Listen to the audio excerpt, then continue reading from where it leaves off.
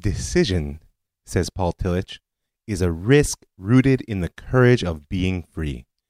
Now, I'm feeling pretty free right now, and I've got the courage to take some risks because I've made a decision. This is the last episode of Season 2. I'm Rav Mike Foyer, and this is the Jewish Story. Episode 40, The Decisions That Birthed the State and Still Shape It Today. You know, it seems to me that history offers decisive moments. And with all due respect to the titanic social, economic, political, and spiritual forces that have carried our story up to now and make up the world in which we live, there's a particular gevura exerted by individuals who find themselves in a moment of decision. And by gevura, I don't just mean its literal translation of might. I mean the traditional understanding of the power to draw lines. And decisions, by definition, always lie in the hands of an individual. Somebody has to pull the trigger. And that's what we have ahead of us here in the last episode of Season 2. We've got a few decisions to make and some to look at and the context within which they're embedded. And I have to admit, I'm feeling a little bit overwhelmed by the task of trying to finish 2 years of a project, so we'll just do the best we can by looking at the 3 months that come in the wake of the Declaration of Independence. May, June, and July of 1948. We're going to see, like I said, the decisions that still shape the state today. We're going to meet the characters who guide it in its process of formation, and maybe, just maybe, we'll get some insight onto how we arrived to where we are now. But before we talk about the present, let's think about the past.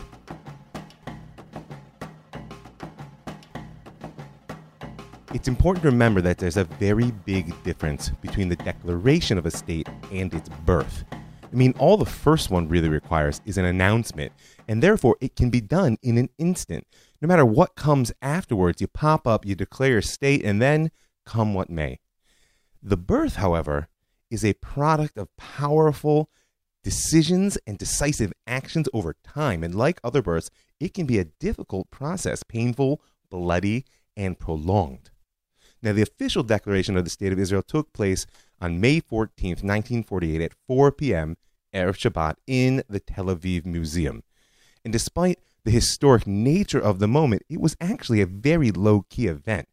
The provisional government was a little bit concerned that the British might try to throw one last spoke in the wheel before they left, or maybe that the Arab armies, who were already sharpening their knives, would decide to invade a day early just to spoil the party.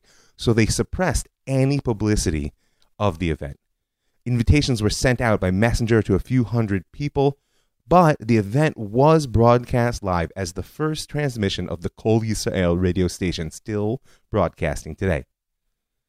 The crowd responded to Ben-Gurion's opening gavel with a spontaneous round of Hatikva as they rose.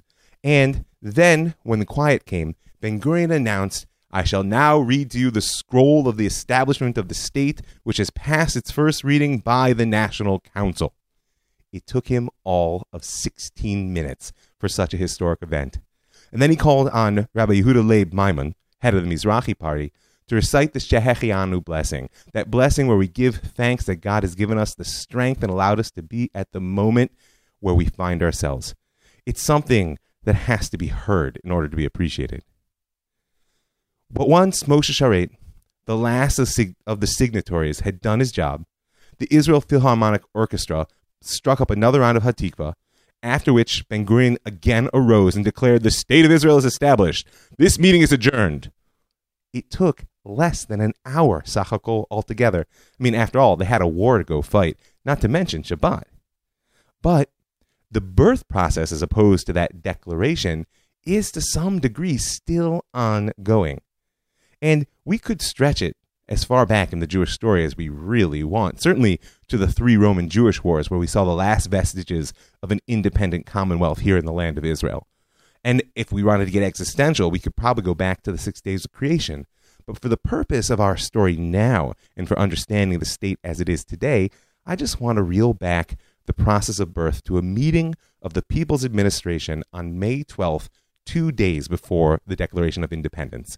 Now, the administration was a proto-cabinet that had been established along with the People's Council, or the National Council, as I called it before. It's itself a proto-parliament, by order of the Zionist executive a month earlier on April 12, 1948. And the decisions that were made by these 10 Jews in this meeting in the lead up to Ben-Gurion's declaration really still shape our state today. Now, I can imagine when I think about it, it was a pretty tense group that gathered that Wednesday. They felt the full weight of history. They felt the full pressure of international diplomacy, and they knew that death was in the room. After all, the War of the Rhodes was already boiling over into regional conflict. And two of their members couldn't even attend because they were trapped in besieged Jerusalem. But before they could make any decision or really even have a discussion, first had to come the reports. Moshe Sharet, soon to be foreign minister and already de facto playing that role, had just come back from meetings in Washington, and he stepped forward to give his full account of the international diplomatic situation. His responsibility was to assess whether the world would recognize their state upon declaration, much less whether anyone would assist in its birth. And central to what he had to say were the words of the American Secretary of State George Marshall, given just a few days earlier. They weren't just words, they were a warning. He said there was no warrant to expect help from the United States, which had warned them of the grave risk which they were running. At this point in the lead up to the declaration, America had backed down from the idea of partition that it had helped make happen, and they were now pushing for an immediate ceasefire brokered by the United Nations and an extension of what they were calling a UN trusteeship, meaning the continuation of the mandate. Nevertheless, Sharet described George Marshall's sign as a yellow light, not red. I mean, after all, it was a warning, not a command. Next up was Golda Meirson, better known as Golda Meir, who spoke about how she'd been smuggled into Amman dressed as an Arab peasant woman just a few days earlier. The purpose was a secret meeting with King Abdullah of Transjordan, whom she hoped to convince to stay out of the coming war. But her words were not positive. She quoted him as saying, "I am very sorry. I deplore the coming bloodshed and destruction." Apparently not bad enough to stay out of it, though. Now, this was bad news. But unquestionably, the most disturbing report was that from the military chief, Yigal Yadin. Yadin was head of operations for the Haganah. That's why I'm searching for his name. And he would soon be the IDF's first chief of staff. But now he's just the military chief. Right? His assessment of the situation on the ground was downright grim. Bottom line was he gave the forces marshaled under the Jews a 50-50 chance against the invasion that they all knew would be triggered the moment they declared independence. And when Ben-Gurion asked if it was then advisable to accept the ceasefire that the Americans were trying to broker, Yadin said yes, but only if they used it to prepare for the next round, because in his eyes, the future held only war. This wasn't the only war that was causing concern in the room, because the fear of a civil war between Jews also clouded the atmosphere. Less than a week before their meeting, Menachem Begin, head of the Irgun, had published a warning to the People's Administration. Quote, "The Hebrew government will be established. There is no maybe, it will rise. If the official leadership establishes a government, we will back it. But if the government gives in to the threats, our forces and the majority of the land's youth will back the free government that will grow from the underground."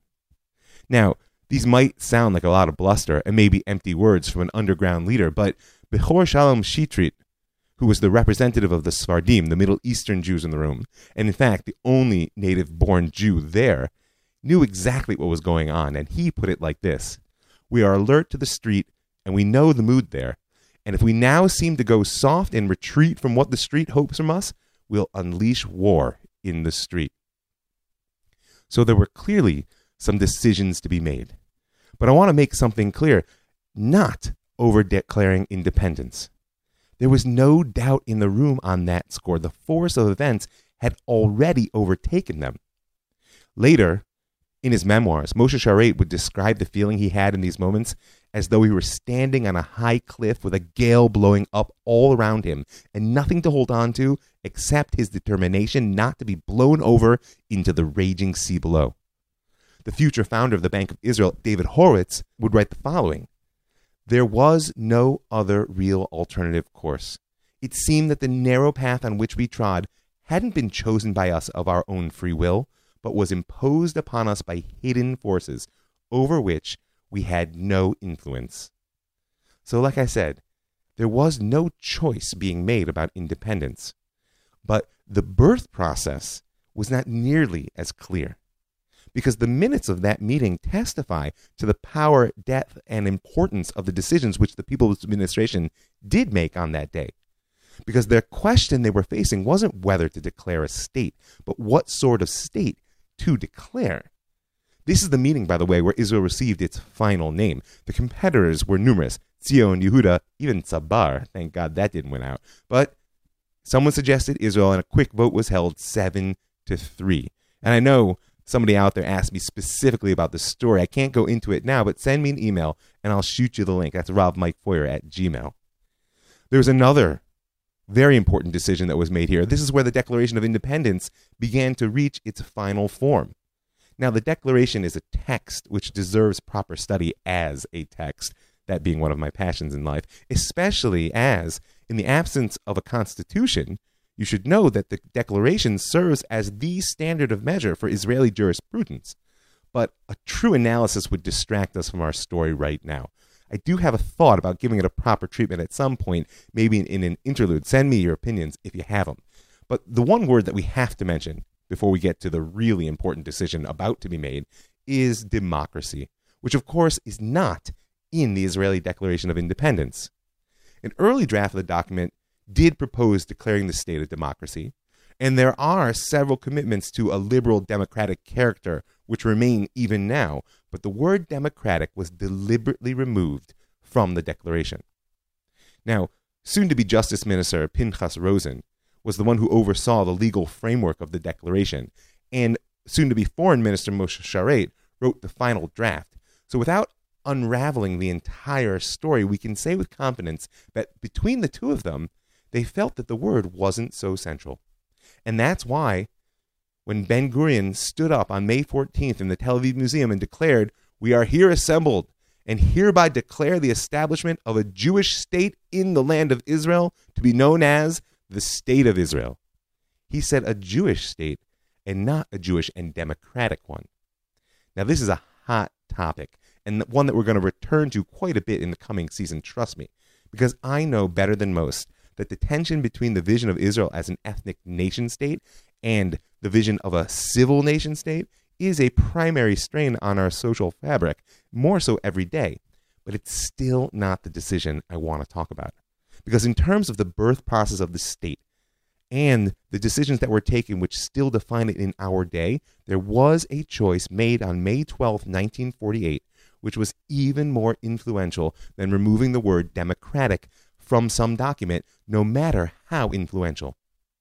Now, when you look at the Declaration of Independence, it's clear that the Jewish people could never craft such a text which didn't address history, and the Declaration does not disappoint on that score. It mentions Israel as the birthplace of Am Yisrael, the Jewish people. It speaks of our long exile and the faith which we kept with the dream of our home. It names Herzl. It gives a shout out to the Balfour Declaration, and of course gives a place to the massacre of millions in Europe. It even includes the United Nations. Quote, "On the 29th November 1947, the United Nations General Assembly passed a resolution calling for the establishment of a Jewish state in Eretz Yisrael.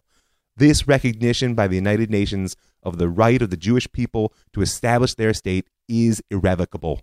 This right is the natural right of the Jewish people to be masters of their own fate, like all other nations, in their own sovereign state."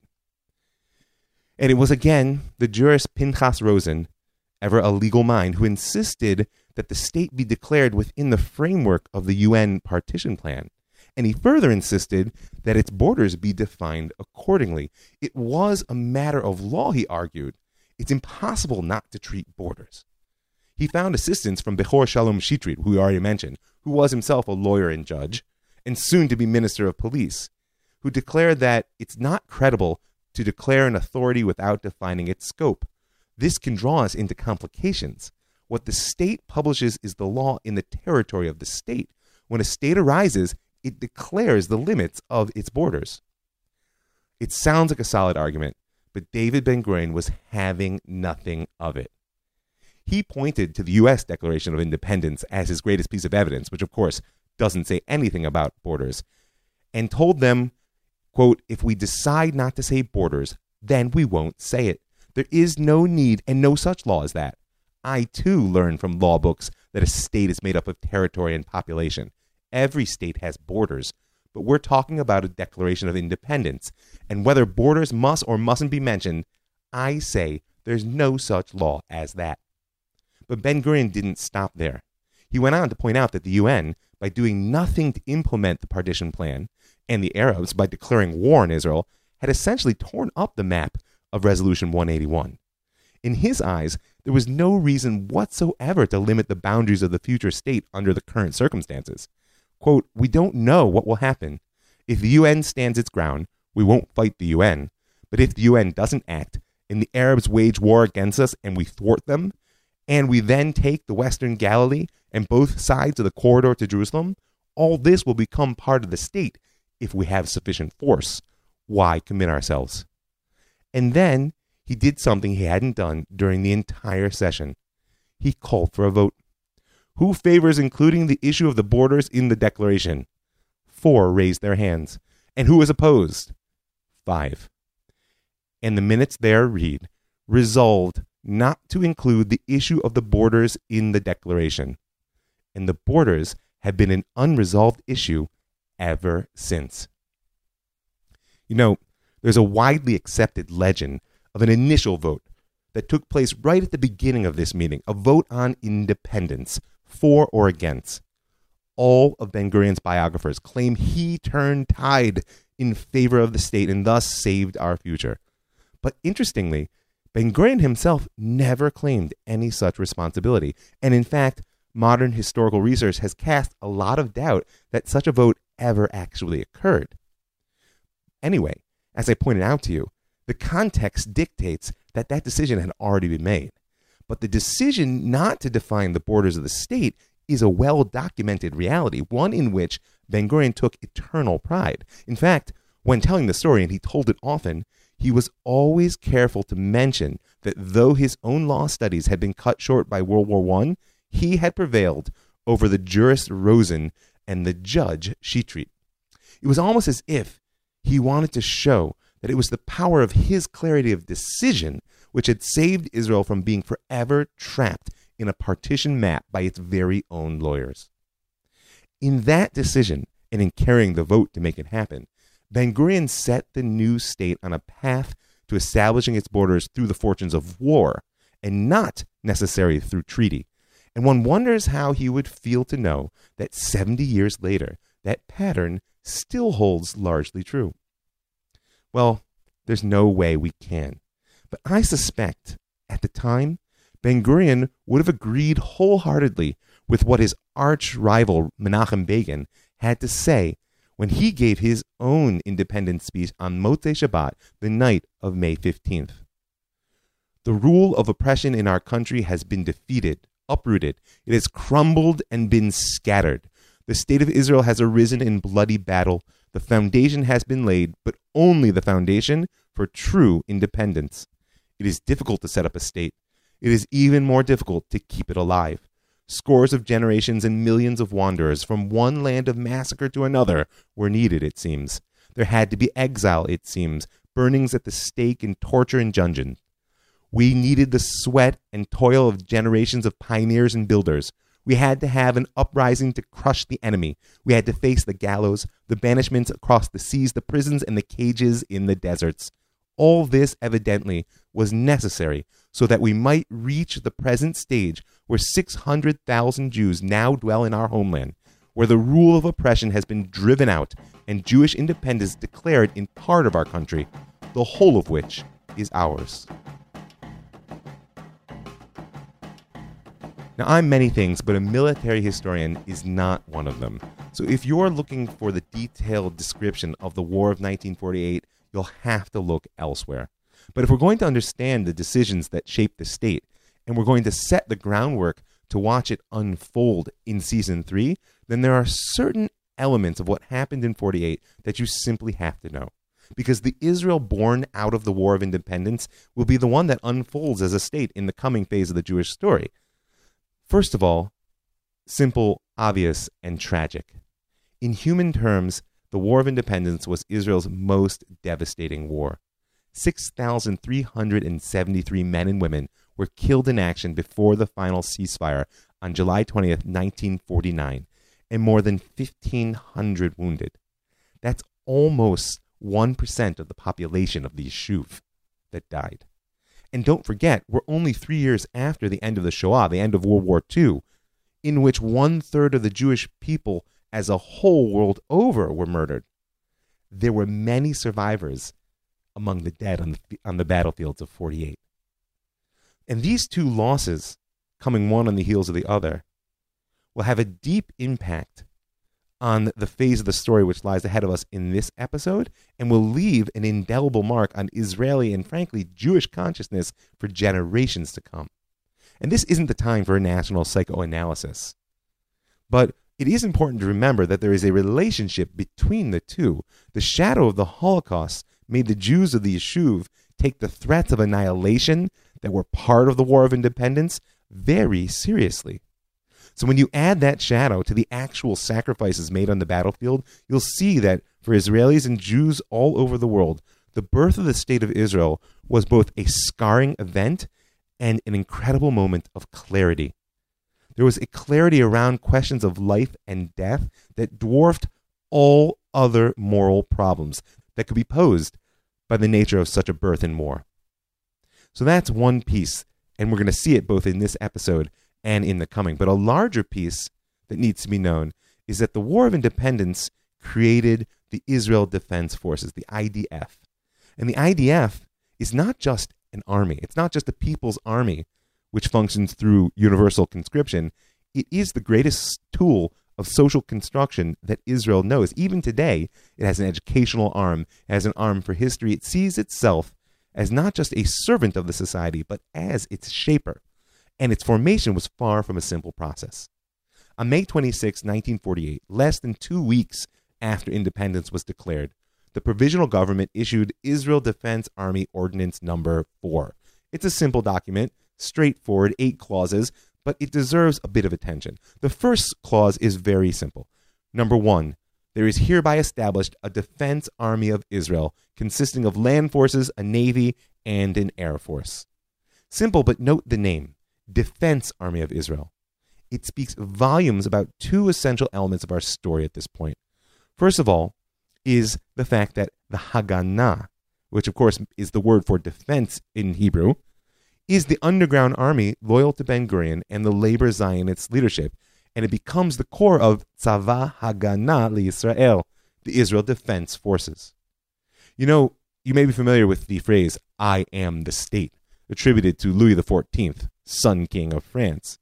Well, Ben-Gurion had no such personal pretensions, but he was absolutely committed to the rule of the state and his party within it. So placing the Haganah at the core of the most powerful institution in this new state was his way of saying, we are the state. The other lesson we can learn from the name of the IDF is how the Zionists conceived their struggle. This is a defensive war. And if the Arabs would just leave us alone, we wouldn't fight them. Now, we have discussed many times the doctrine of purity of arms that's been at the center of the internal Zionist debate since the Arab Revolt of the 30s. You can go back to last episode and revisit the story of the 35 martyrs if you want a refresher. But this is deeper than purity of arms in battle. This is about purity of national purpose. It tells a story of returning home after a long and brutal exile, only to find the door barred by violent squatters. So of course, we're only looking to defend ourselves. And we'll speak much more in Season 3 about the psychological need of Israeli society to believe that our posture is purely defensive. And we'll ask the question about whether it's actually serving anyone, us or the Arabs. But for now, just note the significance of a name. Clause 2 of the ordinance says, in a state of emergency, every person serving in the Defense Army of Israel shall take an oath of allegiance to the state of Israel, its constitution, and its competent authorities.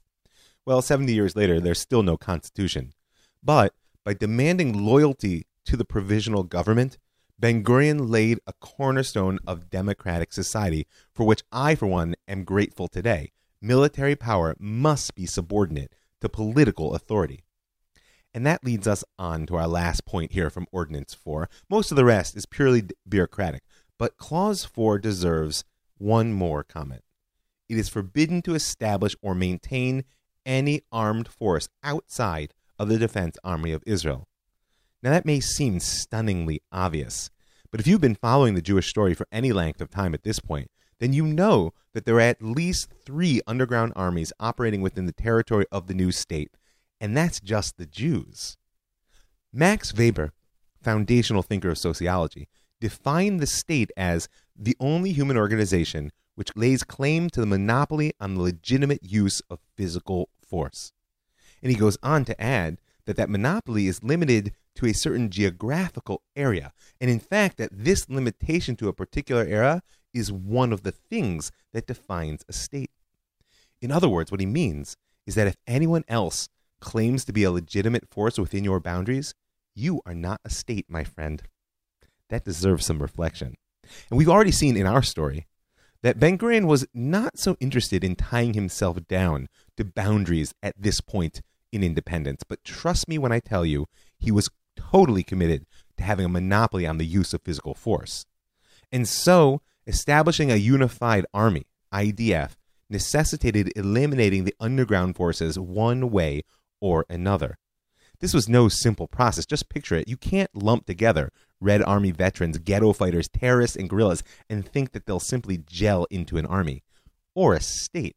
And a lot of the story of Season 3 is going to be following the seam lines within both those institutions. But for now, just know that the Lehi, more or less, went quietly into the night, dissolving itself with the creation of the state and allowing its members to join the IDF on an individual basis. We'll see more of them at the beginning of Season 3 when we pick up in 1949. They don't totally go away. And we'll tell the story of how Menachem Begin's Irgun made its way into the IDF at the end of this episode. But in order to set the stage for the next decision being made, I want to say one word about the Palmach. Now, nominally, the Palmach was the striking arm of the Haganah, and therefore should have been smoothly incorporated into the IDF by Ordinance 4 along with the rest. But in reality, the Palmach was its own elite army, dominated by the Mapam, the United Workers' Party, that had broken away from Ben-Gurion's Mapai Party in 1944. In politics, the Mapam remained Ben-Gurion's staunch coalition allies on the left for decades to come. But he was not about to leave them with their own private army. Yigal Allon, commanding officer of the Palmach, along with 5 of its brigade commanders, were all Mapamnik, and they saw themselves as the military and ideological elite of the new society. This is where, if you're familiar with present-day Israeli society, you get this assumption of the secular leftist Ashkenazi elite that leads the political and military echelon. It starts here. And that's why Ben-Gurion was willing to go all the way in his fight to integrate the Palmach into his authority. And in fact, in the end, he had to use his doomsday weapon. Ben-Gurion threatened to quit as prime minister in the middle of the War of Independence if they didn't remove the generals that he didn't want from the headquarters of the IDF. It's called the General's Revolt, by the way. And if you want the details, you can send me an email. But for now, just take this, that the Palmach represents, on one hand, a left-wing, almost internationalist ideology, although there are some serious territorial maximalists there, right? And on the other hand, it represents a real challenge to Ben-Gurion's unified authority. And for the immediate story, the shakeout in military leadership that happened when Ben-Gurion broke their back is going to contribute heavily to the confusion that lies in the story ahead. So here we have just a few elements that will help us. First of all, the scarring sacrifice of 1% of the population in the shadow of the Holocaust and the real belief that annihilation was possible, combined with the birth of the Israel Defense Forces, the IDF, most powerful institution to this day within Israel, not just in service of the state, but in shaping it. And the last element created by the War of Independence that we need to know in order to understand the coming decision is, of course, the Palestinian refugee issue, which seems to weigh more on the Jewish story every single day. In order to understand the birth of the refugee issue, we actually have to understand the outline of the war. Israel declared independence on May 14th. At midnight of the 15th, the British mandate officially ended, and several hours later, the combined armies of Egypt, Syria, Jordan, and Iraq invaded the newborn Jewish state. Now, we know actually before this, there was the Battle of the Roads, which had been won decisively by the Jews. But at this point, they faced the Arab states. This was the war in which Yigal Allon had given Ben-Gurion 50-50 odds, not of victory, of survival. And the question that we need to touch before we go on is, was that an honest assessment? Were the Jews David or Goliath in 1948? Now, certainly, the classic version of 48 is the Jews were definitely David. Outgunned, out-tanked, outplaned, we held out against the combined might of 4 Arab armies with a slingshot, 2 bottle rockets, and some chewing gum. Today, it's actually fashionable amongst revisionist historians to paint Israel as Goliath, better armed, better organized, unified, and highly motivated by having our backs against the wall. Now, I'm not going to throw my hat in on either side of the argument, but I will note that the need by the Jews to see ourselves as weak and the Arabs as strong, and of the Arabs to feel the opposite, is a part of the psychological struggle that goes on in our state even today. And we'll pursue that in Season 3, especially the question when exactly Israel became Goliath in the public imagination. But for now, it's beyond question, whatever the military lineup actually was, that the Jews believed they faced overwhelming odds and that defeat meant certain death. After all, only a month before the partition vote, the Secretary General of the Arab League, Azam Pasha, had declared this will be a war of extermination and a momentous massacre which will be spoken of like the Mongolian massacre and the Crusades. Apparently, he felt that it would be bad form to add, like the Holocaust. But trust me when I tell you that in 1948, every Jew in the room heard him say it, and they had no reason to doubt his words at this point. So the war unfolded like that. Battle of the Roads, the invasion, but in the end, the newborn state and its freshly formed army managed to hold off the Arab armies. The Syrians were stopped at Kibbutz Degania in the north, the Egyptians at Yad Mordechai in the south, and the Jordanians managed to take the old city of Jerusalem, but they were stopped at the border of the new. Only 2 weeks after the opening of the hostilities, the United Nations managed to broker a truce, and it came into effect on June 11th. Now, no one thought that this was peace. It was a truce designed to last for 28 days. It was breathing room, which included an arms embargo and prevented people from making any gains. But of course, neither side cooperated. It was only an opportunity to position himself for the next round of battle. And it was during this first truce that the cabinet of the now provisional government met to hold its first forthright discussion on the refugees that had already been uprooted by the war. And here we come to the second mighty decision that shapes the state of Israel even today. The question at hand was whether the hundreds of thousands of Arabs who had fled their homes should be barred from return.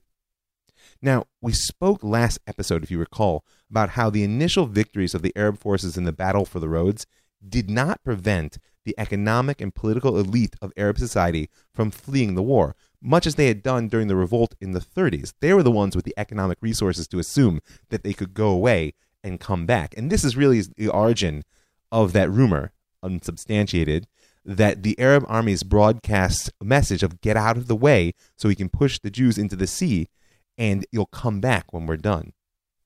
But we did speak about how, indeed, they fled, perhaps as many as 100,000, and how their leaving laid the groundwork through a social breakdown for a much larger exodus. And that first wave only grew as the underground pre-state armies moved on to the offensive in the weeks leading up to the Declaration of Independence. As the fighting swept through the north, the Arabs of Tzfat, Tiberia, and the Galil all followed their leaders into exile, heading north and east into Lebanon, Syria, Transjordan, where many of their descendants remain today. A particularly dramatic flight, and well documented, took place when the Irgun conquered the city of Jaffa. Almost its entire population took flight.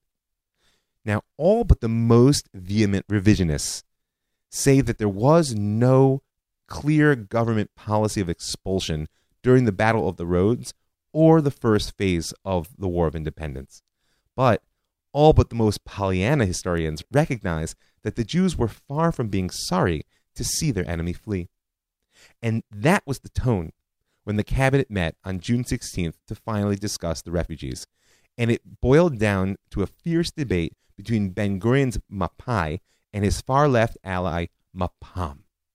Now, a central tenet of the Mapam party platform was the possibility and necessity even of Arab-Jewish cooperation and coexistence in the Jewish state.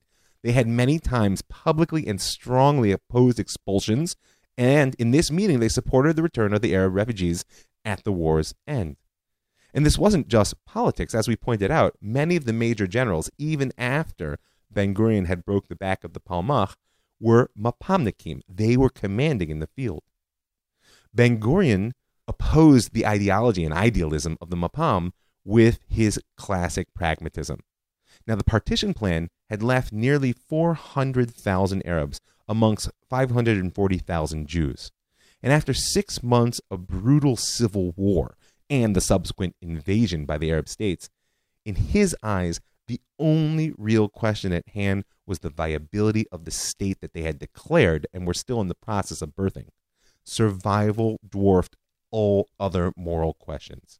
And as for his general opinions, he'd answered that many times. Take, for example, this quote from a letter to his son in 1937. "We never wanted to dispossess the Arabs, but since England is giving part of the country promised to us for an Arab state, it is only fair that the Arabs in our state be transferred to the Arab area." And if he wanted to look around for a legal precedent in the world, it certainly wasn't lacking. In the argument, Ben-Gurion cited the expulsion of ethnic Germans from Czechoslovakia and large parts of Eastern Europe, which was ongoing even as they argued. Already at the end of 1944, Churchill had announced the Allies' intent to carry out what became the largest forced population transfer in human history. What was planned was, quote, "the total expulsion of the Germans. For expulsion is a method which, so far as we have been able to see, will be the most satisfactory and lasting." And then over the next 5 years, between 12 and 14 million people, the overwhelming majority of whom were women, children, and elderly, were driven out of their homes or forcibly prevented from returning. Conservative estimates suggest that some 500,000 people died in the process. This is actually why a clause outlawing forced and systematic exile of individuals representing the culture of a group was deleted from the UN's 1948 Genocide Convention at the insistence of the U.S. delegate. He pointed out that it, quote, "might be interpreted as embracing forced transfers of minority groups such as have already been carried out by members of the United Nations." So this is not a simple moral equation, because with all the scars, Europe is stable today. But no matter how you feel about that, Ben-Gurion's combination of hard pragmatism, moral clarity, and rhetoric carried the day. It was decided in the meeting to bar the return of the Palestinian Arabs, at least for the duration of the hostilities. Now, that clause was added in order to placate the Mapam. It's very clear from the notes of the meeting that it was just a formality, because the Haganah had presented an estimate that 390,000 Arabs had already fled the country by June, and that it lacked only a political decision to complete the process. The first truce that had held off the Arab armies and the Jewish armies ended on July 8th. Now, the war had been won on the battles of the road, and the invasion forces halted. Now was time for the freshly equipped and reorganized IDF to go on the offensive. And when they looked around, the IDF General Staff saw the first priority on their map as relieving the pressure on Jerusalem, and that meant they had to secure the whole length of the Tel Aviv-Jerusalem highway. Prime Minister and Acting Defense Minister David Ben-Gurion agreed. And a closer look at the map showed that this meant that the two Arab towns of Lydda and Ramla must be taken. And in fact, it had been true for months that when Ben-Gurion and the IDF brass looked at the maps, they saw these two towns, which lay to the south and east of Tel Aviv, as a thorn in the side of their entire new state. And they weren't just cutting off the Jerusalem road. They were threatening Tel Aviv itself. The towns had a combined population of between 50 and 70,000, which at this stage included some 15,000 refugees who had fled the conquest of Jaffa. And since they were allotted by the partition plan to the Arab state and garrisoned with Transjordanian Arab Legion units supported by local militia, they were deeply hostile to Jewish rule, not just in their town, but frankly, anywhere. And so a decision was made to launch Operation Danny on the night of July 9th as part of a larger effort to free the city of Jerusalem from siege. But our focus is on the fact that from the first shot, it is clear from the documentation that the attack was designed to induce civilian panic and flight as a means of achieving the military goals. The ground battle opened to the north of the town, while at the same time the IDF began to drop bombs on both Lida and Ramla. Operation Danny headquarters radioed the IDF general staff that there was, quote, a general and considerable civilian flight from Ramla. There is great value in continuing the bombing. Inform us of possibilities of aerial bombardment of Ramla now. Later that afternoon, they radioed the Yiftach Brigade headquarters, which was the brigade actually in the field. Flight from the town of Ramla of women, the old and children is to be facilitated. The males of military age are to be detained. Just how many civilians had fled Ramla and Lida before the capture is unclear. But we do know that the exodus gained serious momentum during the night of July 11th when the Arab Legion company defending Ramla finally retreated. And by the morning of July 12th, both towns were in the hand of IDF, the victims of a formal surrender, or so the soldiers thought, because Ramla was indeed subdued. But that morning at around 11:30, two Arab Legion armored cars entered the center of Lida, and renewed fighting erupted. The IDF managed to push the enemy out after sustaining a couple of dead and many wounded, but noise of that battle sparked a wave of sniping by armed townspeople in Lida against the Israeli troops. Apparently, at least some of the inhabitants believed that this was the beginning of an Arab Legion counterattack, and they were eager to help drive the Jews out. Now you have to picture it. 300 to 400 Israeli troops in a town dispersed in semi-isolated pockets, surrounded by tens of thousands of hostile people, some of whom are armed. Suddenly vulnerable and very angry. They thought the town had surrendered. Their commander immediately ordered suppression of the sniping with utmost severity.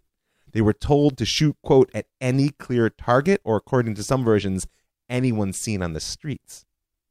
Well, you can imagine in the midst of battle, with the type of pressures that were already brought to bear, what followed afterwards. 2 hours later, there were nearly 250 dead, and the trickle fleeing the town began to grow into a stream as the soldiers encouraged the inhabitants to flee toward the Jordanian lines for their own safety.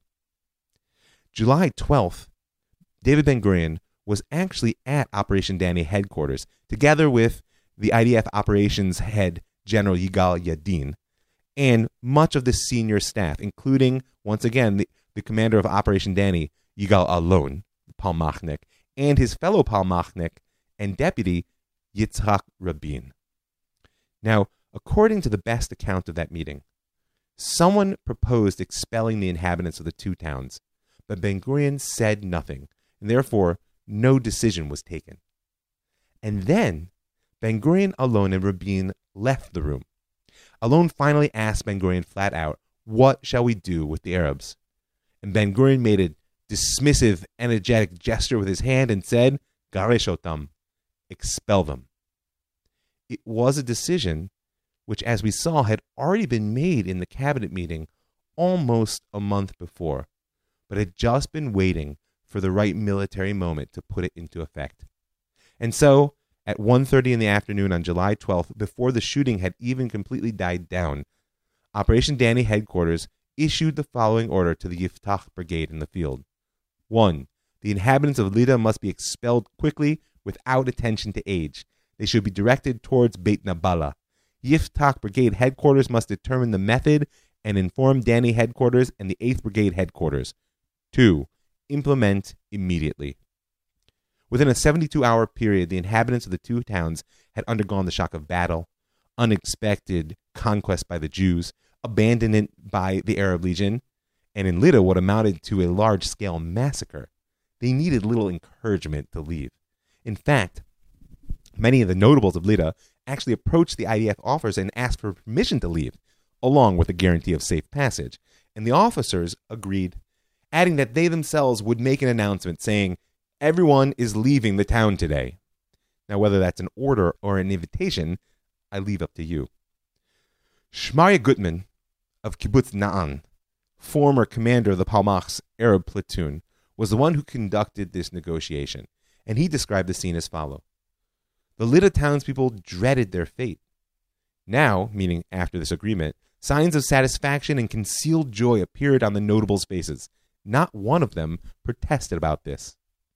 Gutman then told the leaders where to muster, and he announced that the thousands of detainees would be released and free to leave the town with the rest of the inhabitants. According to him, everyone was overjoyed. Only a few months after Dir Yassin, and considering the brutality of the war, they certainly expected the worst.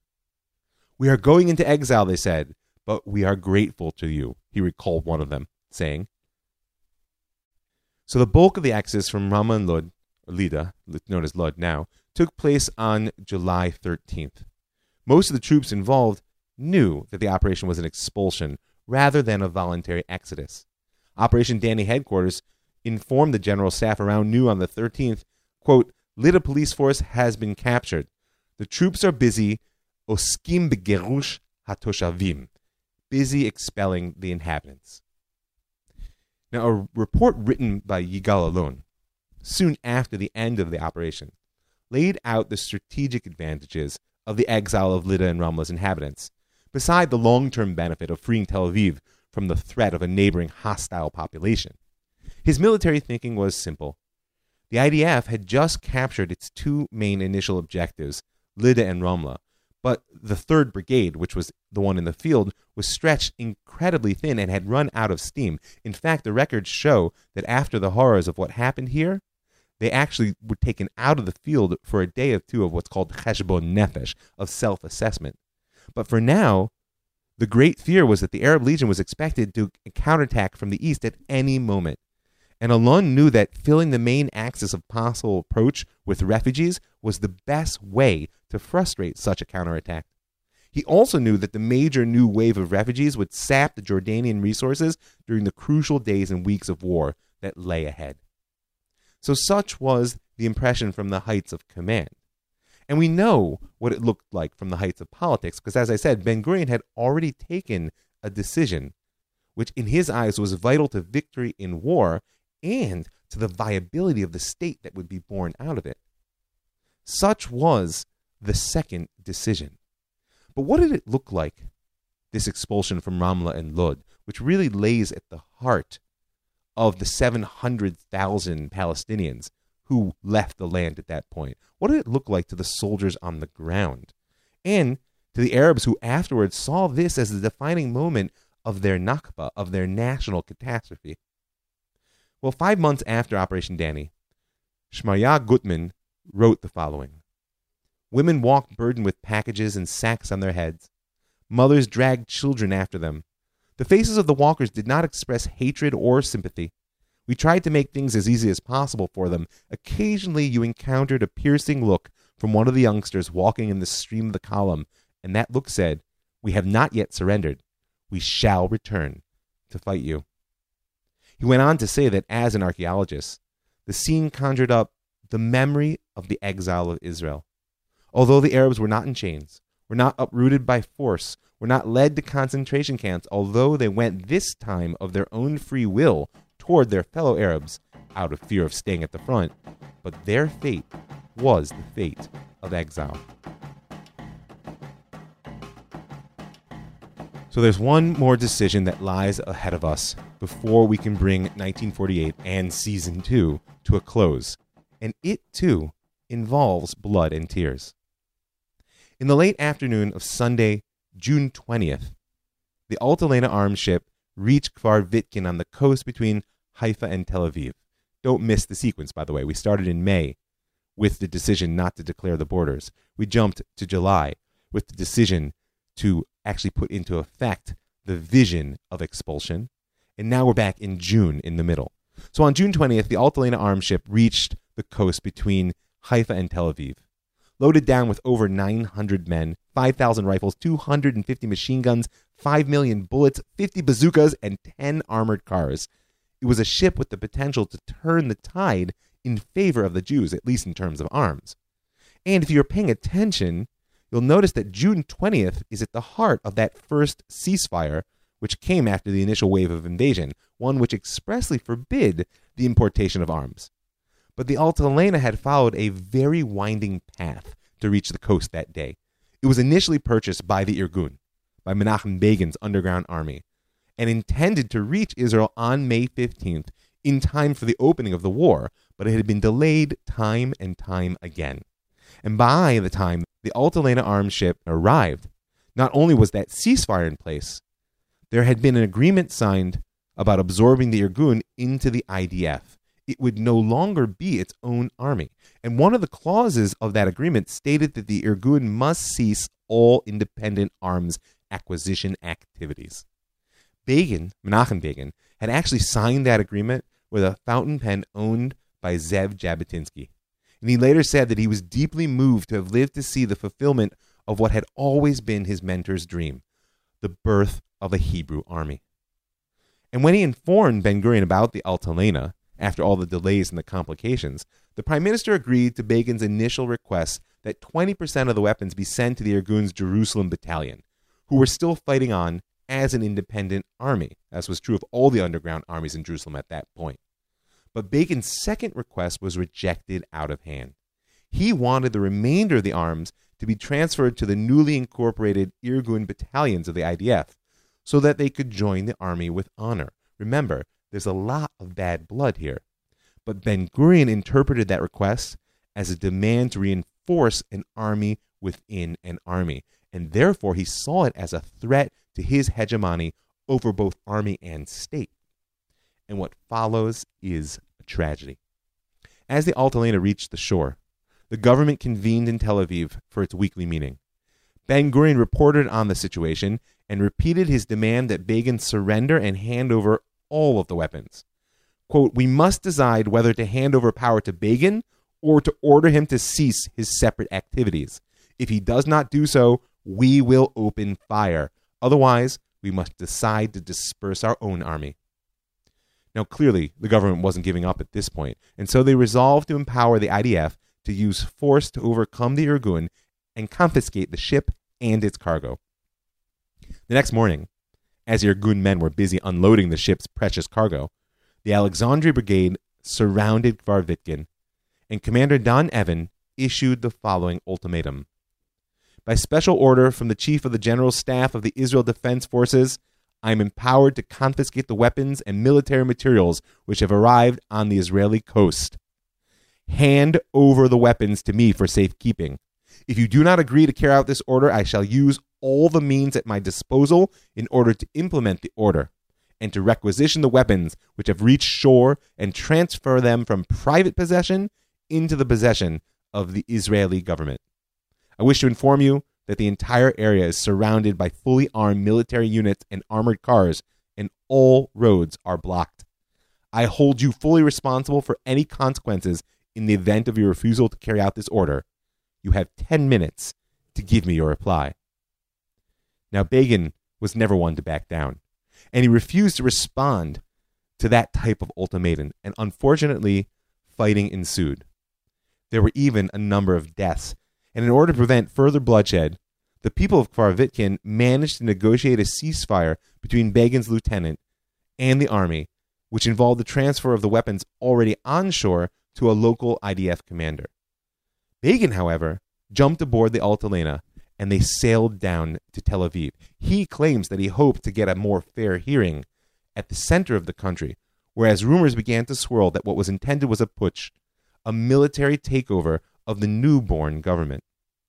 David Ben-Gurion ordered the army to concentrate large forces on the Tel Aviv beach and to take the ship with any means necessary. General Yigal Allon and his assistant Yitzhak Rabin were in command. Remember that when you listen to the section we just talked about Ramla and Lod. So at 4 in the afternoon on June 21st, Irgun men concentrated on the beach to receive their leader and the Altalena, while the IDF formed an armed perimeter, and the shelling of the Altalena began. Within minutes, one of the shells actually hit the ship, and it began to burn. Fearing that the fire would spread to the holds filled with explosives, the captain ordered all aboard to abandon ship before he scuttled her. People began to jump into the water. Nevertheless, the firing from the shore continued, and the Irgun comrades on shore set out to meet them in rafts. Menachem Begin stayed on deck, agreeing to leave only when the last of the wounded had been evacuated. 16 Irgun fighters were killed in the confrontation with the army, 6 at Kfar Vitkin and 10 on the Tel Aviv beach. 3 IDF soldiers died in that battle as well. In the following weeks, in an article in the newspaper Haaretz, General Yigal Allon described the artillery fire as an unavoidable measure. Quote, "The Altalena affair was a rebellion against the agreed-on institutions of the sovereign state in its earliest days, at a very grave junction in the War of Independence. In every departure from national discipline lie the seeds of the calamity of schism, fraternal discord, and a grave threat to the very essence of democracy."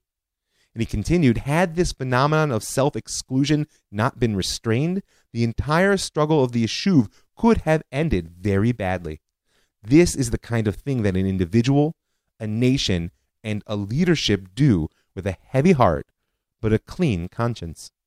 What he's saying is the decision made by his political superiors, which he carried out, was not a cause for regret.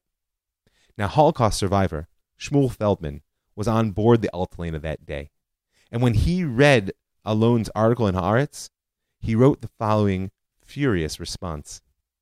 "My personal conclusions from the Altalena tragedy were that the problem wasn't the planning of a rebellion by the Irgun, but rather the desire to destroy a political body that was a rival of the leadership." Feldman claimed that their goal was to, quote, "label the Irgun as rebels against the state of Israel, which had just been established, and in that way eliminate it politically. It should be noted that this stratagem was partly successful." Feldman then mourned the death of his comrades, at least one of whom had survived Auschwitz only to die at the hands of Jews on the shores of Tel Aviv. And the newspaper returned his letter with no explanation. Now, the IDF and Prime Minister Ben-Gurion were victorious that day. The Irgun was broken as an independent institution, and in the weeks after the confrontation, enlisted whole cloth into the IDF as individuals. And its political arm were successfully labeled as dangerous extremists. Menachem Begin will wander in the political wilderness almost for the next 20 years. By and large, the reading public believed Yigal Allon's assertion that Ben-Gurion's decision had saved the democracy. Ben-Gurion himself later said that the gunner who fired on the Altalena should be blessed, and that the cannon should be positioned next to the Holy Temple. But the decision to fire is not the one in this story which, in my eyes, still defines our state, or at least it's not the one that has to. Because whether Begin's intent had been insurrection or not, in the wake of the killings off the coast of Tel Aviv, there is a real danger of civil war. Just picture the streets of Tel Aviv. Gun battles are going on. There's a dark plume of smoke rising from the coast as an arms ship burns. And if such a thing had occurred, if a real civil war had broken out in the midst of the first ceasefire, just imagine how the war would have opened again on July 9th. Not with Yigal Allon and Yitzhak Rabin commanding the attack on Ramla and Lod. Decades after the events, by the time he was already prime minister, Yitzhak Rabin gave an interview in which he admitted that his orders had not been just to fire on the ship, but to kill Menachem Begin if the opportunity arose. And in my eyes, it's fortunate for the state of Israel and the Jewish people that he failed. Because in the chaos of the burning ship, Begin managed to escape and reach the Irgun's secret transmitter somewhere in Tel Aviv. And there he broadcast his story of what had happened aboard the Altalena, which he called a crime, an act of folly, and sheer blindness. And then he wept and pleaded with his supporters not to raise their hands in vengeance, just as he had pleaded with them during the hunting season when the Haganah had handed over his men to the British not to fight back. Less than a year later, speaking to a crowd in a theater in Tveria, he described the situation like this. To this day, there are enemies who mock me because of the tears I shed in public that night in my radio address. Let them jeer. I feel no shame. There are tears of which no man need be ashamed. On the contrary, there are tears of which a man can be proud. Tears do not come only from the eyes. Sometimes they well up, like blood, from the heart. Whoever has followed my story knows that fate has not pampered me. From my earliest youth, I have known hunger and have been acquainted with sorrow. Death, too, has often brooded over me. But for such things I never wept. I did weep that night, however, for the Altalena. Why? I wept because there are fateful times when a choice has to be made between blood and tears. During our revolt against the British, blood had to take the place of tears. But at the time of the Altalena, Jew against Jew, tears had to take the place of blood. Far better for one Jew to shed tears from his heart than to cause many Jews to weep over graves.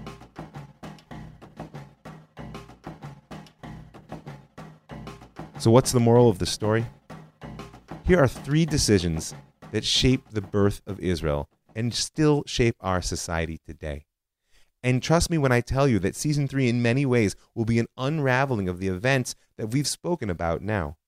The first was actually the most straightforward, Ben-Gurion's choice to allow Israel's borders to be defined by war and not by declaration. And it's important to remember that the dream of a wholeness to the land of Israel is powerful, seductive, and ever-present. It's one part biblical, one part the rectitude of history, one part psychology, and one part realpolitik.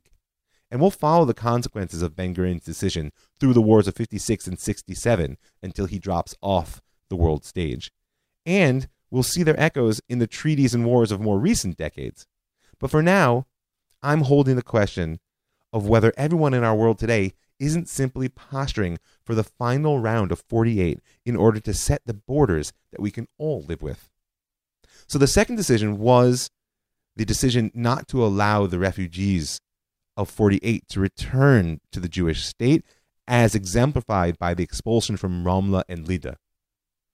Now, whoever you see as responsible for the exodus of nearly 700,000 Arabs from a newborn state at war, we have to recall that it was the creation of this refugee population and their maintenance by the Arab world in a state of expected return as opposed to their rehabilitation that created a Palestinian national identity which was deep and broad enough to finally penetrate past the surface layer of politicians and intellectuals. In other words, the expulsion and the Arab response created the biggest problem we face today, a group of people who have a competing national narrative over our land and who believe that they were born out of our greatest victory. But before you or I or anyone sits in strategic or even moral judgment on the decisions that were made in 48, I want to make 2 more comments. One is something about the pragmatic, real element in this history. You know, I've been relying a lot on the research of Professor Benny Morris for the last few episodes. Some of you were pleased, some of you not so much.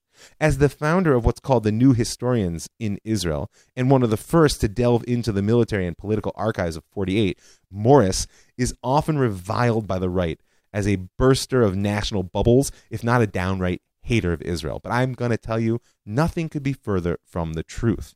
And anyway, now the left hates him too, because in 2004, in the wake of the horrors of the Second Intifada, or the Oslo War, as it's also known, Morris gave an interview to Haaretz correspondent Ari Shavit. If you want the whole interview, send me an email. I'll send you a link. But for now, in it, he summed up his position on Ramla, Lida, and all the refugees of 48. And I'll give it to you in his quote. There are circumstances in history that justify ethnic cleansing. I know that this term is completely negative in the discourse of the 21st century, but when the choice is between ethnic cleansing and genocide, the annihilation of your people, I prefer ethnic cleansing. You don't have to agree, but it needs to be considered. The other piece I'd throw into the pot is that there's something downright biblical in this whole series of events. After all, if you open up the 6th chapter of Deuteronomy, of Devarim, you'll see that it says there that God will give us a great and flourishing cities you did not build, houses full of all good things you did not fill, hewn cisterns you did not hew, vineyards and olive groves you did not plant. Now, what to do with that, I'm not sure. But I would give a fervent prayer that the line which follows it, we should merit to see some point in our day. Take heed that you do not forget the Lord. So we have the borders, or lack thereof, and we have the refugees, and then there is the Altalena. Now, there are actually two decisions there, as we said, one to pull the trigger and one to hold fire. And it's important to know that the element of incitement in our politics between left and right didn't come into being with the Oslo process, as some like to say. It goes right back to the underground struggles, and you know this if you've been with me for the last few months. And you know that there are people today on the right who claim that the assassin's bullet that killed Prime Minister Yitzhak Rabin was an echo of the battle for the Altalena. They call it historic justice. Now, the question I have for those people is, are you following Begin's lead or Ben-Gurion's? Because remember, it's far easier to declare a state than birth it. But the decisions needed to declare, and even the decisions needed to keep it born, are far more difficult than those needed to raise it into maturity. And so here, at the end of more than 2 years of work, and I feel like I should say, thank you, God, who's given me the strength and sustained me and allowed me to see this day. Here at the end of this phase of the story, I want to just give you a few more words from Menachem Begin about the Altalena, which will carry us forward into season 3. I say to you tonight, God forbid that a decision of a democratically elected government of Israel should ever be defied by force. Whatever our differences, however strongly held our differing convictions, however raucous the debate, these shall be expressed only through the legal avenues of legitimate dissent, as befits our parliamentary democracy. It is thanks to this democracy, set in a sea of despotism, that we shall weather every storm, overcome every hurdle, and withstand every test, as we shall, with God's help, go from strength to strength. Michael El Chayil. I want to invite you to help me go from strength to strength. Here at the end of season 2, moving toward season 3, you got to check out the new website, jewishstory.co. You got to find Jewish Story Podcast on Facebook, like, follow, and share. I want to invite you, if you go to the website there, jewishstory.co, that up in the upper right-hand corner, there's a button that says Be a Patron. You can click on through to give a little per podcast support. Season 3 needs your help because I got a lot of research to do. That's many hours on the line. And I want to thank a few people here at the end as well. I want to thank the amazing people who are patrons right now, who give their hard-earned money to help make this show possible, help keep it free and widely available. Please, think about joining them. I want to thank the Land of Israel Network, who've been there for me from the beginning. And I want to bless them. That's thelandofisrael.com. I want to bless them that it should be successful in growing and spreading that amazing platform. I want to thank the Pardes Institute, pardes.org.il, for building an educational institute that allows me to teach so many wonderful Jews. And I want to thank you for listening. And I want to thank God for making it happen. I want to thank it all here at the end, because I'm Rav Mike Foyer, and this is The Jewish Story.